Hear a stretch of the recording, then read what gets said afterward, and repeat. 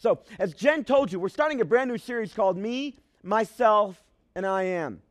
So, I heard a story recently about a young man who was involved in a car wreck, somewhat serious, and when the paramedics showed up on the scene, he was leaning over the hood of his relatively new BMW, and when the paramedics went up to talk to him to see how he was, he was just going, "Oh, my car, oh, my new car, my BMW." And the paramedic looked and said, Sir, look, get a hold of yourself. He looked at his arm, and he could see his arm was somewhat mangled up, and he said, your arm, it's all messed up. And so the young man looked at his arm and went, oh, my Rolex, oh. It's priorities. This man's priorities were out of shape. Over the next few weeks, we're going to talk about priorities.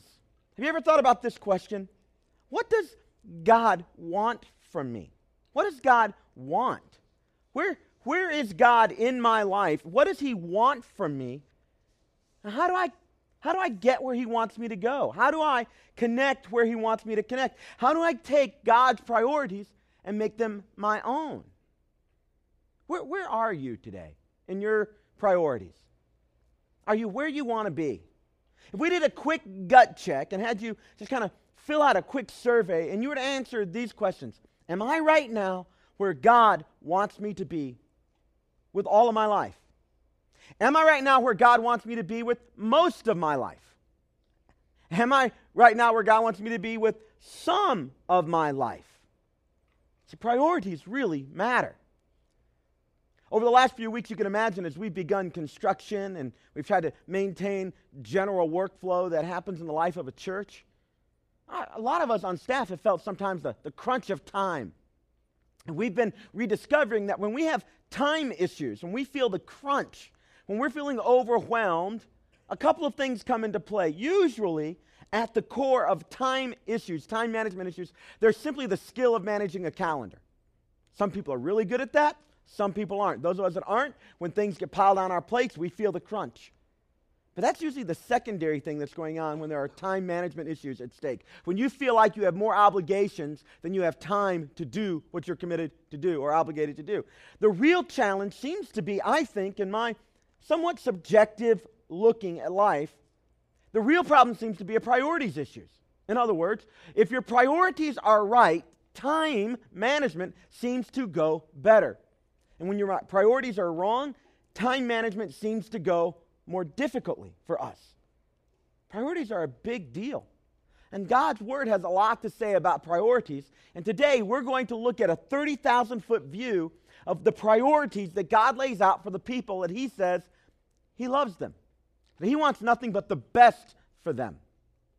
That when He thinks about you and me, He thinks about not just our existence, not just our survival, but us participating in a beautiful plan He has for this world. A plan that has two sides. The first side being that you get to experience life with God.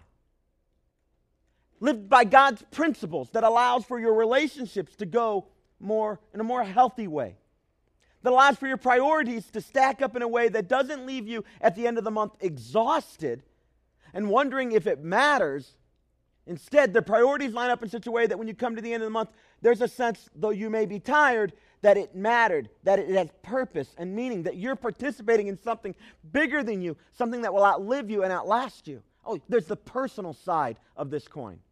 But the other side of the coin of living life with God is that not only is it for you personally, but as you do the thing that God has put in front of you, as you follow Him, He uses you not just to benefit yourself, but to touch other people in the world. And so that the whole thing comes full circle. You're benefited, and other people are benefited around you. This is God's plan for you.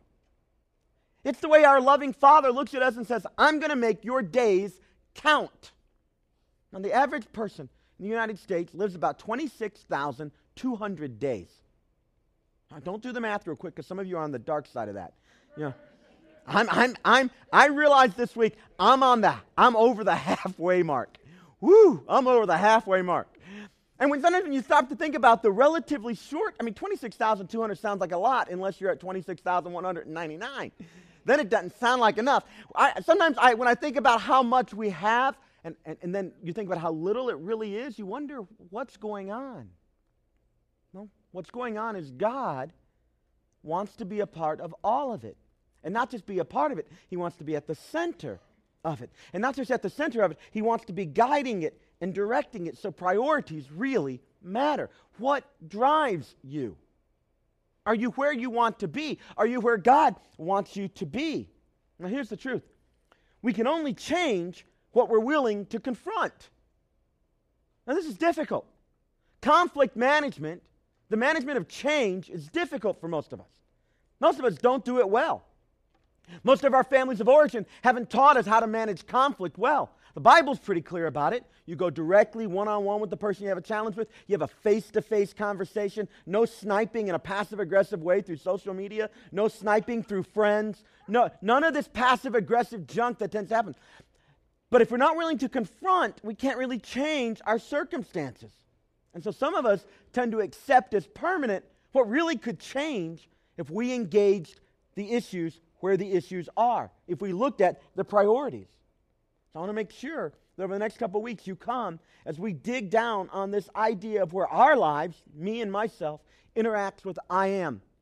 I am is one of the powerful names of God given in the Bible. In fact, when Moses was standing before the burning bush in the book of Exodus chapter 3, and he says, all right, who's talking to me? If you want me to go to Pharaoh and say to him, God says to let my people go, which God? I mean, Egypt has all of their gods. And so God says to Moses in Exodus chapter 3, he says, I am who I am. God said to Moses, I am who I am. That is what you're to say to the Israelites. I am has sent me to you. It's the all-encompassing name of God. He's ever present, there, ready to help. Not I was God, not I will be, but I am the God who's here and present. And we're going to look at how I am intersects you, me, us, and what the implications for that is. That's not just an Old Testament reality. When Jesus was asked about his identity in the book of John in the New Testament, Jesus gave this description that harkens back to the Old Testament name for God. He says, Jesus said to the crowd that was talking to him, most assuredly, I say to you, before Abraham was, the patriarch of our faith, before Abraham was, I am. Jesus identifying with God. So through Jesus Christ, what God has made available to us is the ever-present active work of God in our lives, arranging our priorities, giving purpose to our step, bringing depth to our relationships, helping us determine what to do with our 26,200 days. It's all about having God in his proper place. God in his proper place in our life. Regularly, when I was teaching high school, I would come across a student or two, often very bright, and they would sit down, and in the moment of honesty there in my office, we would have a conversation about where they were on their journey of faith, where they were in their relationship with God. And many of them would say, I'm just struggling, Mr. Hodges, with, and then they would identify some area of doubt. You know, I read the Bible, I hear stories like this, and I wonder about that. Or I'm struggling because at my church we're going through a difficult situation and I don't know where God is in the middle of it. Very often the most common was, I'm having a problem at home with my parents or in another type of relationship in my home, and I don't know where to see God in the middle of this. What's going on? And I would try to get these high school students to understand that God doesn't just want to touch the periphery areas of their life, but he wants to be infused in everything that they do. He wants to be in the middle of everything that they think. He wants to be at the center of their lives. And some of them had been around church, been exposed to the Bible. But what I discovered in high school, and I bet it's true in this room as well, as I taught high school, what I discovered is that many of them knew a lot about God, had been in God environments, but they hadn't really begun a deep and personal relationship with the I am yet. It would be kind of like this. It would be kind of like you coming to me and saying, Ben, I've been pursuing this girl, but she doesn't want to have anything to do with me. And if we begin to unpack that, you would say stuff like this. I got on her Facebook page, and I looked at all of her pictures, and I read her about me stuff, and I friended all of her friends. And I sent her emails and texts. I mean, I've just been like getting to know her, and she doesn't want to have anything to do with me. I mean, it's very conceivable in our day and age that people would find out a lot of information about somebody but never really have a personal, up-close contact with that person. That's exactly what happens with people who are around church environments, who grow up in Christian homes, who are exposed to teachings of the Bible. There's a way to be around it without it ever really touching down deep. And yet the beauty comes when who you are intersects the I am. And the I am then becomes the center of who you are. It really is about priorities. So I want to drill down on 3 important questions. The first one is very simple. What does God want from you? What does God want? That's a big deal. In fact, entire religions have been built around this concept. What does the deity want from me? He wants me to throw the virgin in the volcano. Okay, good. Got it. Done. We're done. We're good now. He wants me to offer up sacrifices so he'll rain down blessings on my crops. Entire religions have been developed around this idea. That's a basic quest that human beings have. What does God want? Well, in Christianity, the answer is kind of all-encompassing. And yet it's still somewhat elusive. So to bring clarity, let's give you just one word answer right here. What God wants from you, what he wants from me, and one word is everything. Everything. See, what I encountered with my students when I taught high school, what I encounter regularly with churches, that sometimes people come to a church environment, they engage religion because some area of their life they're struggling. And that's totally fine. God is good with that. If you're struggling with your marriage today, God is glad that that's motivating you to sit here and try to consider how he could be a part of that. He's glad with that. But the truth is he doesn't just want to touch your marriage. He wants to go all the way to the center and be infused in all of your life. But those of us that have come to God because we had challenges with different parts of our lives, financial or our health or a relationship, what we discovered was even as we engaged God at that area, a new reality was opened up to us. So the very God who is wanting to and laid out principles and provided power and gave us truth and hope in that area of our life, wanted to do the same thing in every single area of our life. In fact, he began to invade our lives. We open the door a little, and he begins to invade us. And our participation with that process of God invading our lives where he intersects us completely makes every difference. I mean, there's no place in the Bible where you read that God says, what I'd like from you is 10% of your life. It doesn't say, I'd like you to give me your religious self, but then you can manage the rest. He doesn't say, we say it around here, he doesn't want to just have a Sunday interaction with you. He'd like to have a 24/7 interaction with you. And that's where the sweet spot happens. That's where the purpose happens. That's why it's so tragic when a kid grows up in church and they decide they're no longer going to have anything to do with God, at least for this phase of their life, and you drill down and you discover they really haven't even read the New Testament from cover to cover. They thought that because they were around it, they had a pretty good understanding, and they no longer need it. And what often happens is rather than having a full intersection of God into their lives, they back away from what they thought was all that God wanted. And when they looked at what they thought all that God wanted, and all that God was, and all that God could do, it didn't fully satisfy. And the problem was, they didn't sign up for the whole thing. It doesn't just happen with high school students. It happens with adults. It happens with pastors. And God says, here am I. What I want from you is I want everything. Here's what Paul in the book of Romans wrote. This is a way of kind of drilling down just a little bit more. He says, give yourselves completely to God, since you've been given new life completely to God. And then he says, and use your whole body as a tool to do what's right for the glory of God. Completely. Whole body as a tool used by God for his purposes in your life. That is what God wants from each of us.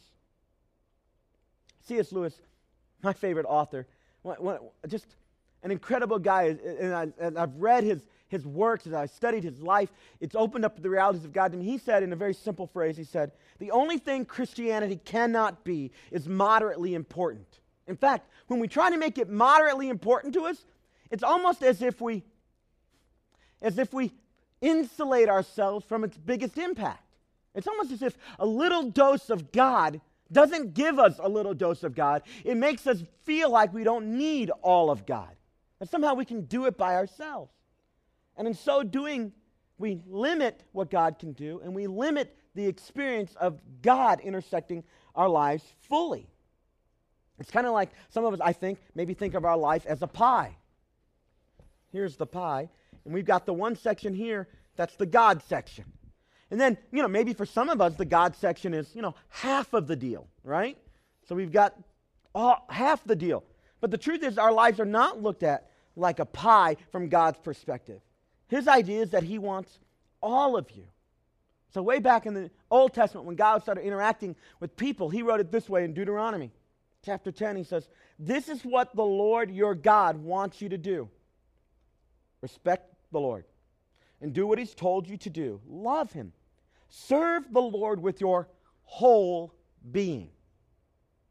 So it kind of sounds like that maybe he's on an ego trip, that he isn't satisfied with just a piece. He doesn't just want the virgin in the volcano. He doesn't just want the offering for the rain for the crops. He wants all of you. Doesn't that sound like an egotistical God? In fact, it kind of sounds like he thinks he's God or something. And that's exactly what's going on here. He is God. And so he doesn't want you to feel like you can shield him, either intentionally trying to hold something back or unintentionally by not giving him everything. When we do that, friends, we get a piece of the experience, and the piece never fully satisfies. What satisfies the soul, as we sang just a few moments ago, is the love that goes on and on and on, and it permeates every area of our life. And I'm hoping what I was praying for God to do this week while I've been drilling down on this one point is that he would begin revealing to us in our minds, in our hearts right now, the piece that we're holding back from. See, I can talk all day long about how much God wants all of us. But that doesn't do it. What does it is when God, through the Holy Spirit, begins to whisper in your ear and say, here's the piece that you've been holding back. Here's the piece you haven't let me in on. Here's the piece you've been trying to manage by yourself. Here's the part where you won't let go. Now, when the Holy Spirit's whispering that, your response to that determines everything. It determines whether or not God really is the priority or whether he's just a part of your life. Whether he's the pie or part of the pie. And when the Holy Spirit comes alongside and says, there's the area. And he does this in a variety of ways, sometimes very directly in a strong sense that we have. That you try to explain to somebody else, they wouldn't get it because it's very personal. Other times he does it because the evidence that God is not fully infused in our life is right in front of us in our lives. It becomes obvious that in this particular area of our lives, God's values aren't speaking. There isn't the fruit of walking with him here. And so you don't need a subjective sense of the Holy Spirit. You have evidence externally that you're not doing the thing. You're not fully engaged there. That's all God coming alongside saying, I'm not done with you. I haven't taken you on the full ride. There's so much more for you to experience with me. And if you think this little bit over here is all that I can do for you, you don't have a clue yet. Open all of your life to me and see what I'll be able to do in and through your life. Proverbs chapter 3, the book of wisdom, Proverbs in the Old Testament, chapter 3, verse 6 says this, in everything you do, put God first. In everything you do, put God first, and he'll direct you, and he'll crown your efforts with success. Now, I don't mean to imply that God says in everything you'll be successful as everybody defines success or as the world defines success. God says from an eternal God, heaven perspective, if you put me first in your life, I'll make your steps right. I'll put you on the right path, and I'll take you to the ultimate desired ends. What this means is we don't begin our journey and then ask God to be a part and bless it. When God is the whole thing at the center of who we are, we ask him to lead us and guide us from the get-go. We submit our will to his will. We adopt his values into our life. We learn about him as much as we can to make sure that the things of God are the things of us. God says when we do that, when we put him first, that he'll make us successful in the things that really matter. There's a powerful story in your New Testament of Mary and Martha. One day, Jesus comes to their house. One of the sisters, who's so in love with Jesus, she decides, this house is a wreck, and here's Jesus. We got to clean this place up. The kids left the Wii out again. You know, the floor's a mess. She wanted the place to smell like Pine Sol when Jesus walked in the house, you know? It's like my mom. If you go to my mom and dad's house, there's the faint odor of bleach because my mom's love language is bleach. And so in stress or when you have company over, it's the bleach bucket, and she's cleaning everything, right? Because that's the way she's wired. She wants to keep the house, and it's a reflection of her. And so it's good. So one sister, she's going to clean the thing fully. The other sister, who's deeply in love with Jesus, says, oh, Jesus is here. She sits down at the feet of Jesus and just listens to him talk. And the first sister gets angry at the second sister for not helping clean the house because, you know, you got to help out.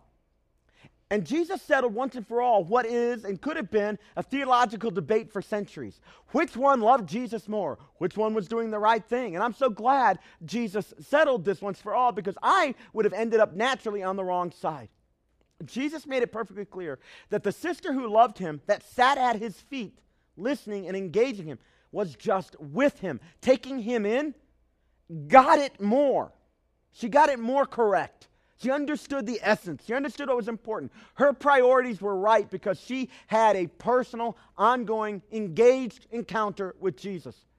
That was more of a priority and more correct than the sister who, because of her love, wanted the place to be spotless for Jesus. Which way are you more wired? Do you just want to do stuff? Or do you want to be with him? That's a big deal. Jesus settled it once for all and he said, I just want to be with you. I want to have an encounter with you that is personal. I want you to put me first in your life. And when you do that, I'm going to make things successful. In fact, Jesus said of the sister that sat at his feet, he said, listen, this is powerful. He said, of that sister that sat at his feet, what she's done is right, and what she receives cannot be taken from her. He was saying basically to the other sister, you're cleaning the house is going to get dirty again. He was saying to every dad, oh, you're providing for your kids stuff, the stuff can be taken away. But when you spend time together, now that can't be taken away. That lasts through the difficulties. Dads, when you invest in your kids, not just stuff, but yourself, that can't be taken away.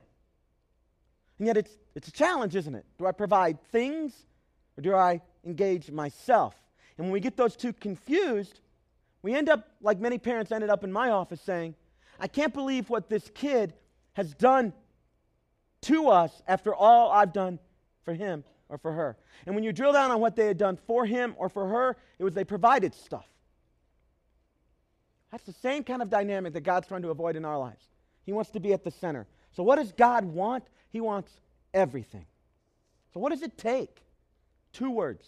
1 word for what he wants, 2 words for what it takes. It takes grace and it takes discipline. Last week, I talked to you about the power of the grace of God at work in our lives. What a powerful force it is when we realize we can't earn this and we don't deserve it. And your ability to walk in the fact that God loves you even though you fail. That you fail, but you're not a failure. You sin, but he chooses to no longer call you a sinner. He knows what you did and he doesn't hold it against you. You walk in the reality that your relationship with God isn't based on your performance. It's based on how he chooses to see you because of what Jesus did. And you grab hold of the grace that's provided for you. And you do all you can to submerge yourself in grace language. Identifying yourself as a sinner saved by grace. As a saint, even though I act anything other than saintly, because that's what God chooses to call me. Not a servant, but a friend is how the Bible describes you and I when God looks at us. It takes the grace and the knowledge of that grace. And then it takes discipline. Just good old discipline to make the priorities of God our priorities. Discipline to open up his book, the Bible, and to discover him there. The whole purpose God gave you your Bible wasn't to give you a list of rules to tack onto your life. It was to reveal to you the person of Jesus Christ, the character of God, so that you would know this God better. And your knowledge of Him would impact how you see yourselves. He would intersect your life. So when you read the story of Adam and Eve and you look at their sin, and at first you can't believe they would do something so stupid, and then you realize, I never stood before a tree like that, but I had my own tree I stood before, and I did the same thing. And you find that the scriptures don't just tell you stories of what happened, but they reveal to you your own character. And they show you the character of God intersecting with your character. And the common theme in all of it is the grace of God. And then you see, conversely, that each person that moved close to God, that's held up as an example of how to do it, they didn't just walk in grace, but they walked in a certain discipline where they took effort to bring the things of God into their life. I'm certain it wasn't always easy, but that's what they did. So, Proverbs, again, the book of wisdom, chapter 10, verse 17 says this: whoever practices discipline is on the way to life, really living. It's both the knowledge of grace and the discipline I bring to submit myself to the plan and purpose of God. Either one of those missed out, either one of those ignored, creates an imbalance in the way that we walk with God.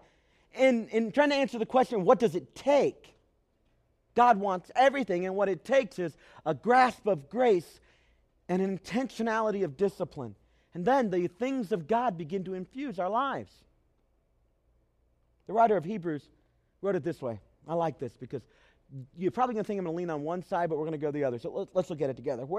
Wherefore, seeing we are encompassed about with so great a cloud of witnesses. The writer's saying, look, a lot of people have gone before us. They've done it right. They've set the example. They shine the light in the dark. Look at their lives. Figure out. Seeing as how all these people have gone before us, this witnesses of how to do it, he says, let us lay aside every weight and the sin which so easily besets us. And then let us run with patience the race that is set before us. Two big obstacles, sin and weight. Listen, you know what sin is. I know what sin is. 9 times out of 10, when we sin, we know it.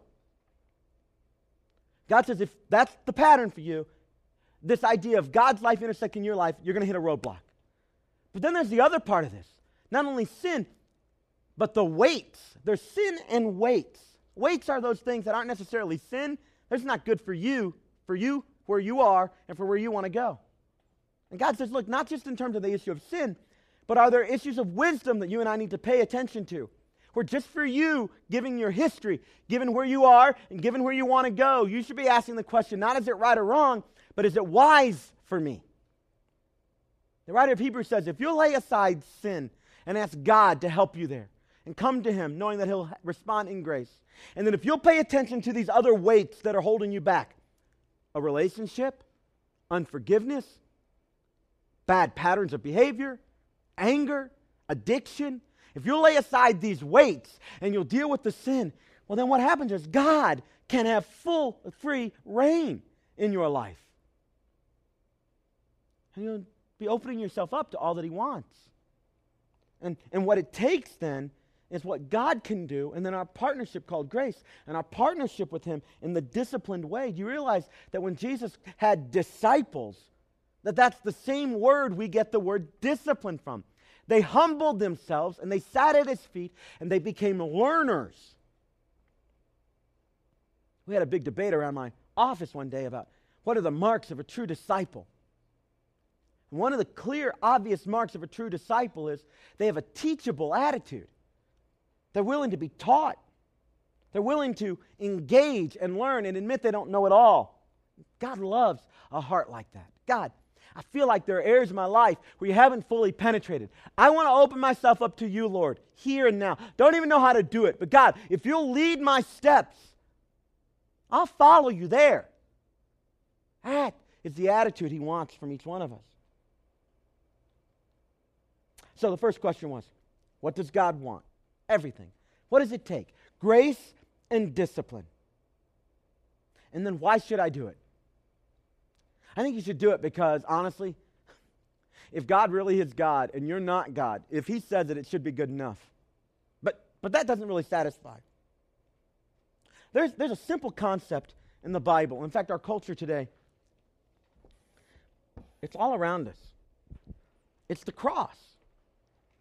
When the Bible talks about the cross, it talks about the price, the extent that God went to in order to redeem us, to buy us back from the dark side, and to open up this life with Him, this full life that infuses every corner of our mind, every shadowy part of our hearts. This cross spans the gap that existed between human beings and their Creator, the loved and the lover, God and His creation. And back in the Roman days, this cross was not a thing of beauty at all. It was a thing of horror. Nobody would ever go get a cross, dip it in gold, and wear it around their neck. I mean, it was basically the ancient equivalent of the electric chair. I mean, only very strange people are wearing little images of the electric chair around their neck. Listen, if you're a guy doing that, would you please stay away from my daughter? I mean, it's just weird. It's strange. That's the idea. And yet in our culture today, this cross that changes everything experienced its own change. It became a thing not of shame, but of beauty. When the biblical writers are trying to describe what should motivate us and what's at the core and what should we think and understand, the cross is central to their message. Their idea is that because the cross happened, all the barriers are torn down.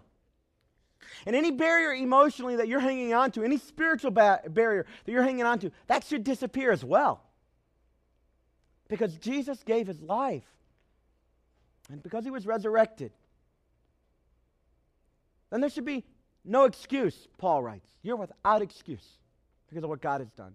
But beyond just being without excuse, you should have deep and profound motivation. And if you don't have it, then you should search and discover what the sins and the weights are. And the cross makes all the difference for the writers in the Bible. Paul, in his second letter to the Corinthians, wrote it this way. He says, He died for all those who live. Should no longer live for themselves, but for Him who died for them and was raised again. Paul goes on to say that because He died, we get to live. Because He gave, we get to receive. Because He was dead but is alive, when we die, we'll be alive again. But we won't just experience it all then and now. The very same power that raised Jesus from the dead can be at work in our lives because of the cross. So let me ask you one more time. Where are your priorities? Is God at the center? Or is He on the edges? Is there a piece of your life that you've been holding back, that you haven't opened up? I want to challenge you. Press in there. Is it a relationship that you haven't brought God to the middle of, and yet you're afraid to lose it because if you lose it, maybe there's not another one? And so fear is at the center and not the direction from God? Is it an addiction that's covering some other pain, some self-medication that you're bringing into your life that you haven't let God in fully there? You understand?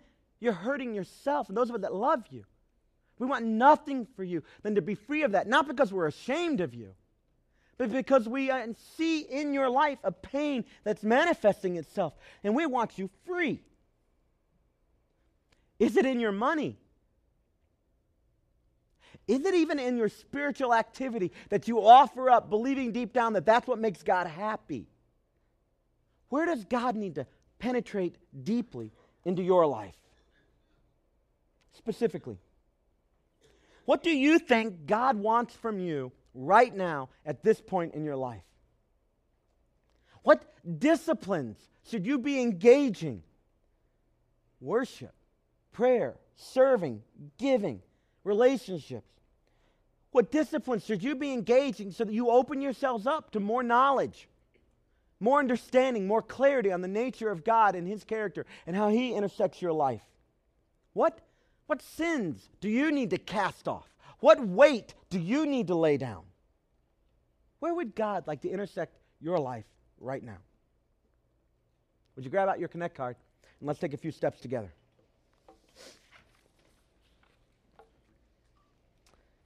We believe around here that a relationship with Jesus is the most important thing. And that is not the end, but it is instead the beginning point of a beautiful life in eternity, but here as well. So I want to give you a chance right now to take next step A, to accept Jesus Christ as your Lord and Savior for the very first time. Another way of saying that is you want Jesus to forgive your sin and to lead your life. If you'd like to do that, just as an act of faith, you can check the box and in your heart be saying, God, I know I'm a sinner. I know I need you. And I want you to lead my life. In a moment when we pray, you can vocalize those ideas to God in your head, or you can just say amen to what I say. Amen simply in the Bible, it means so be it. So when somebody prays and you say amen, you're saying, yeah, what they said, Lord. It's okay. God accepts it. He sees your heart. If you want to do that, check the box. We'll be in communication with you this week through the mail, and you can just receive some information from us about what it means to walk with Jesus. Or next step B, if you want to get baptized and go public with your faith and say, look, whatever parts that I'm holding back, God, I submit to you. I submerge myself in all of you, all that I am in all of you. Next step C, I'm making a real change to put God first in my life. By checking this box, you're identifying an area or two and saying, there's where I'm going to lean in. There's where I'm going to pray. There's where I'm going to talk with a trusted friend. There's where I'm going to search the Scripture. There's where I'm going to bring discipline. There's where I'm going to walk in grace. But I'm going to give it to God. Next step D, just another way of saying the same thing. I have an important area in my life where I need God's power at work. You've tried. We'd like to join with you and ask God to bring His power alongside you. And you open yourself up not in just an acknowledgement that you need it, but an acknowledgement you can't do it alone. The Bible says there's power in that. Holy Spirit, I need your work. I cannot do this. Check that box. Let us pray for you. And the next step E, it's what we talked about at the beginning.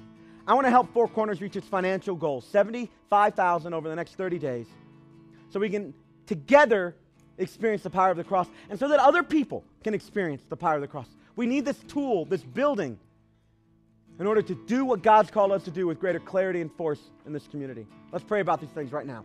Lord Jesus, thank you for bringing all of yourself into contact with all of our lives. And God, you didn't hold anything back. You gave all of your life on the cross for us. You took off the robes of deity and you stepped into human flesh. And you became one of us and gave your life as a perfect sacrifice. Thank you. God, we want who you are to intersect all of us. So, Father, for those who are taking the next bold step right now of committing their lives to you for the first time as their Lord and Savior, God, give them a strong sense of your presence in their life, that they're a sinner, but you love them, and that you are willing and wanting to become Lord of their life.